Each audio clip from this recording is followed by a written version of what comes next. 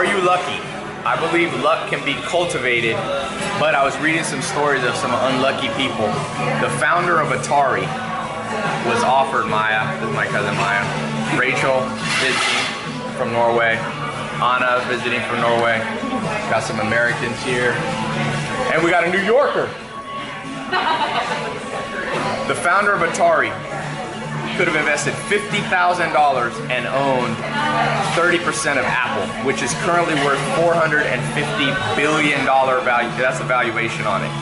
That is insane. I read an article that about another guy. I forget what company. Was it Google? Yeah, he could have been. No, Facebook. Could have invested in Facebook. Sean Parker said, "You want to go meet this guy? He's a college dropout." And the guy goes, "Oh, there's a social networking app? Never mind. Dropout college student? There's no money in that." And he said he thinks about that every day because obviously Facebook, I think, is worth about $200 billion. Amazon, yeah, that guy could have invested $50,000. One of his lawyers, his name's I think Todd something, and he could have invested 50 grand and owned 5% of Apple, which is also of Amazon. Thank you. So now over here we got Eddie. We're talking about luck. So we landed in New York from Norway, and so my man Eddie, we didn't have enough room in the taxi, so he loads up his bags on the roof of the taxi. Sure enough, as we're driving, falls off, gets run over 7 times. That's a Leo luck, baby. I don't know. Guess I have bad luck sometimes. Not only does your bag fall off, but it gets run over, man. What'd you have in it? I hope none of my camera stuff. No, nothing like that. What was in it? Just my clothes and my J's. You have good luck, Rachel? Yeah. We're teaching Rachel that there's no Pepsi Max in America. She keeps trying to order Pepsi Max. Anyway, one of the things, I'll tell you this is my opinion on luck. If you want to be luckier,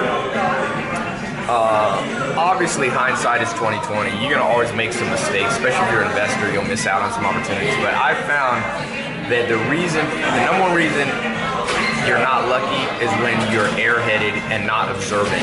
And so just by being a little more focused, when you walk, notice things around you, that translates into success, I think, also in business too. So, I was talking to, I don't know who it was, Edgar or something. When you're in New York and you're walking across the street, don't Snapchat. You're gonna be unlucky. You're gonna be unlucky. You can get run over. So, now when it comes to investing, it's a little trickier. But the best investors are pretty observant people. They notice little things. When Mark Cuban was over at my house, he's one of the most observant guys that I've met in many years, and that's probably part of why he's a multi-billionaire. So, Eddie, you gotta notice more, man. You put shit on top of a taxi and it's like leaning on the side, you gotta look back. That's what Tom Brown says, though. He says that the key to life and success and even business is awareness. So you have to be super, super aware. If you're in the 67 steps, that's the first step that I teach, how to be more aware.